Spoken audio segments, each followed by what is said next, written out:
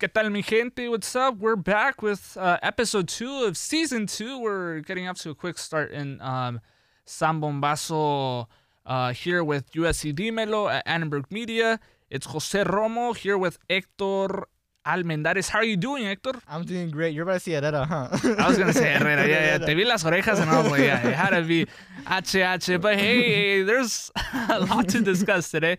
And so we'll be talking about sort of the U.S. women's soccer team today. Yes. U.S.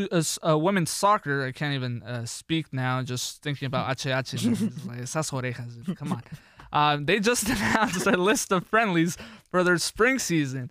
The women of Troy have a list of 4 matches which they will be playing during the months of March and April. One of them being in March, the other 3 being in April. Their challenge now is to continue the great things they did last season, but now under a new coach. Coach McAlpine is no longer, and now it is all about Jane Alukonis. You'll help me out. Alukonis. Me faltó el acento. Yeah, you'll help me out with the pronunciation. Who she's a head coach, and now with Amy Rodriguez by her side, this new coaching staff will get the ball rolling this spring with a couple of friendlies. Hector, you haven't had the chance to sort of see them play yet, but with sort of the majority of the roster coming back for another year, what do you see of the women of Troy, the USC women's soccer team? Well, it's definitely an exciting prospect. Just thinking about that. Jane Alukonis, she was in the UCLA. She was in UCLA's coaching staff, I believe, as an assistant coach.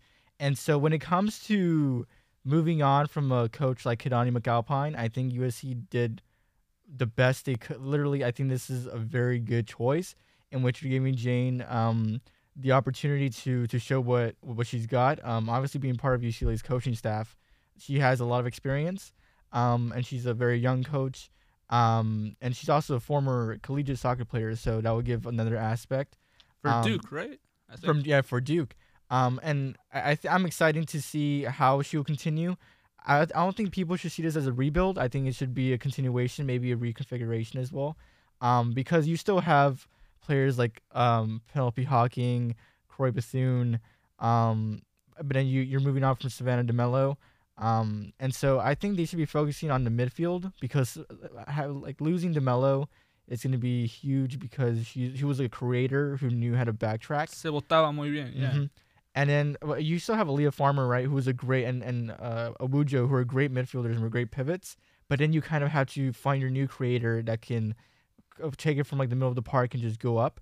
And it can be a rebuild because you have Hawking, you have the top goal scorer in USC's program still with you, the GOAT of USC women's soccer. So I think I'm excited how she will be using Hawking, right? Because Kidani used her. Sometimes as a striker, sometimes on the wings, and so I don't know what Jane might do with Hawking, but and Bethune. So I'm just excited to see what she will do, how she will approach it differently than Kidani, because Kidani had very, he started from like a back 5 at first, and then he moved to a back 4. I'm excited to see what she would do differently. We just have to wait. Great transitions of play, right, under Kidani McAlpine. Now we'll have to see what the ideology, how that changes, right, for this team. Certainly with players who are coming back, you mentioned Penelope Hawking. You mentioned Aaliyah Farmer, who is practically Sergio Busquets out there in the midfield. Honestly. And you'll have to consider and think about what this new coach will do with Croy Bethune, who on paper is a midfielder, however, has played the majority of the season, right, as a striker position, right, a forward. Certainly these games against CSU Bakersfield, March 6th at 12 p.m. April 3rd, they'll be playing UC Irvine. Then they'll go off to play Cal State LA April 9th. And finally, closing off these friendlies, April 10th against UCLA. All these games away, so we won't be able to see them here. However, we'll certainly be hoping to see the best of this team. I guess, yeah, you mentioned this is not really a rebuild. It's like a continuation of what they have been coming to achieve. However, they did things great, phenomenally last season. Mm-hmm. So that's an added pressure for a new coach. Yeah. Who, yeah, she's done her job with UCLA. She sort of has the pedigree with her coaching staff as well. But there's certainly a lot of uncertainty in what will happen to this team in this season. And we'll have to wait to see next fall what they can achieve, right? Mm-hmm. I think Kadani did a great job in introducing young players into the fold, and so it doesn't leave Jane completely confused. Or you think he was considering that like throughout the season? Maybe so, yeah, because the role he gave Simone Jackson and Brooklyn Courtnall, even though they're freshmen, they're rookies, the roles that he gave them kind of had that in mind, in which, creating a future after the likes of DeMello, Killen Martin and Penelope Hawking. I think he was considering in terms of that. And even the players that did not get as much time, like Elena Sampaio, Kayla Colbert, Julia Gomez, I think they have, and Izzy Kimberly, I think they also have the potential to kind of be introduced now, since there have been some departures.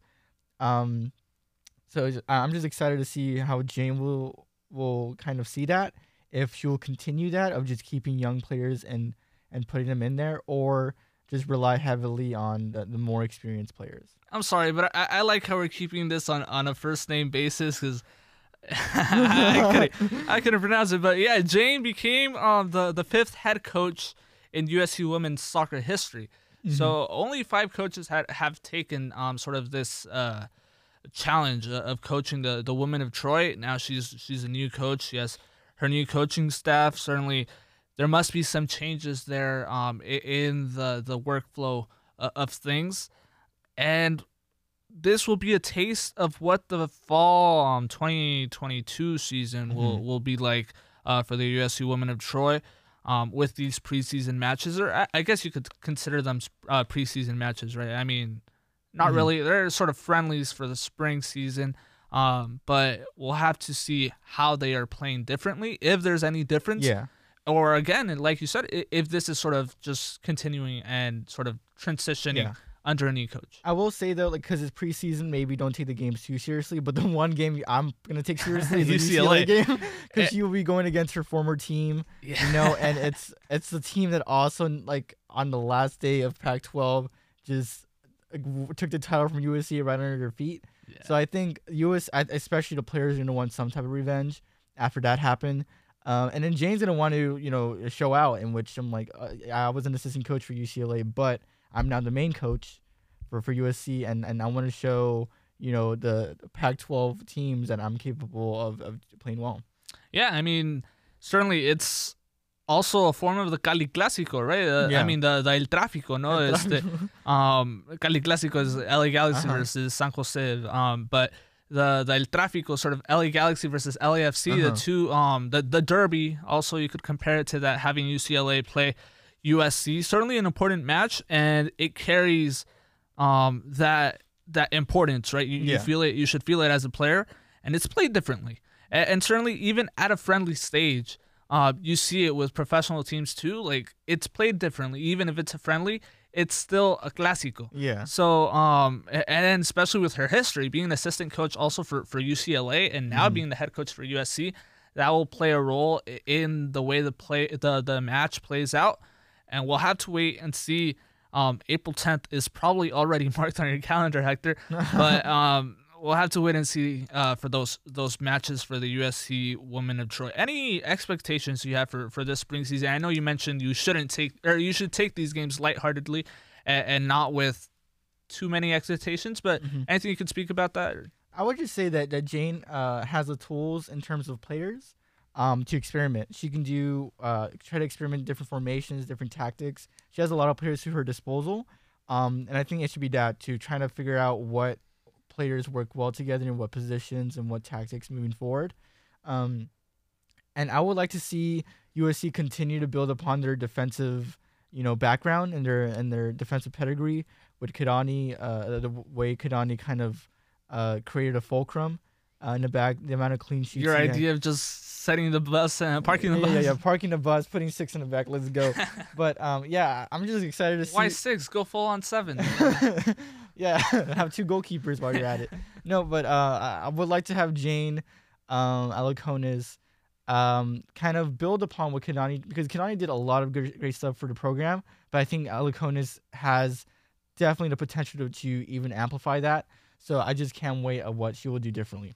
I'm certainly excited to see what those changes are and how this plays out for the USC Women of Troy, the USC women's soccer team. Now transitioning to, this will be a short episode today. We'll transition to our second topic of the day. There's certainly a lot going on, and there's been a lot going on in the past few weeks between the Russia and Ukraine and Russia conflict. And this is also affecting the world of sports, soccer. We've seen athletes go on the front lines and sort of fight for their country. It's certainly difficult to see, but hey, we had to sort of talk about it, and we're here to have this conversation. Chelsea's owner, having sort of some Russian connections, stepped aside, and now Chelsea is up for sale, up for grabs, $4 billion. Yeah. Hey, you want to pitch in? Let's. I'm gonna ask Carol if she can pitch in a bit, but maybe USC can purchase Chelsea. But no, it was really. Let weird. me just not pay tuition this year. Let me put it into the Chelsea fund. I'll contribute to the Chelsea bid. It's weird how Roman Abramovich kind of did that gradually, in which first he gave control to the charity that owns Chelsea. And then a few days later, he said that he was selling the club. So I think he was testing waters. I think he wanted to see how people would react, because he is a Russian oligarch. He has ties to Russia, definitely he has companies in Russia, and so I think the fans were gonna give a reaction anyways. And I think the world of football has just been affected deeply by that. The Ukrainian Premier League has been suspended, unfortunately. Teams also removing sort of sponsorships from their jerseys.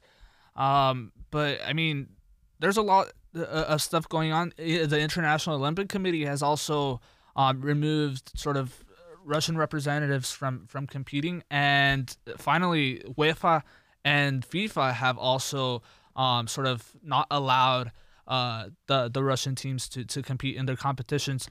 But I mean, this sort of topic with Chelsea's new owner is still ongoing and growing. But I mean, there's a lot to talk about, and we have come sort of to the end of this episode. But hey, any last thing you would like to add? No, that's it. People obviously reacted to the conflict, and multiple managers throughout the league have resigned, and hopefully this sends a message, that there's no space for that type of things in football. Well, thank you, Hector. We'll end our second episode of Season 2, San Bombazo, here with USC Dímelo Sports in Annenberg Media, Jose Ramon, Hector Almendares. We conclude today's episode.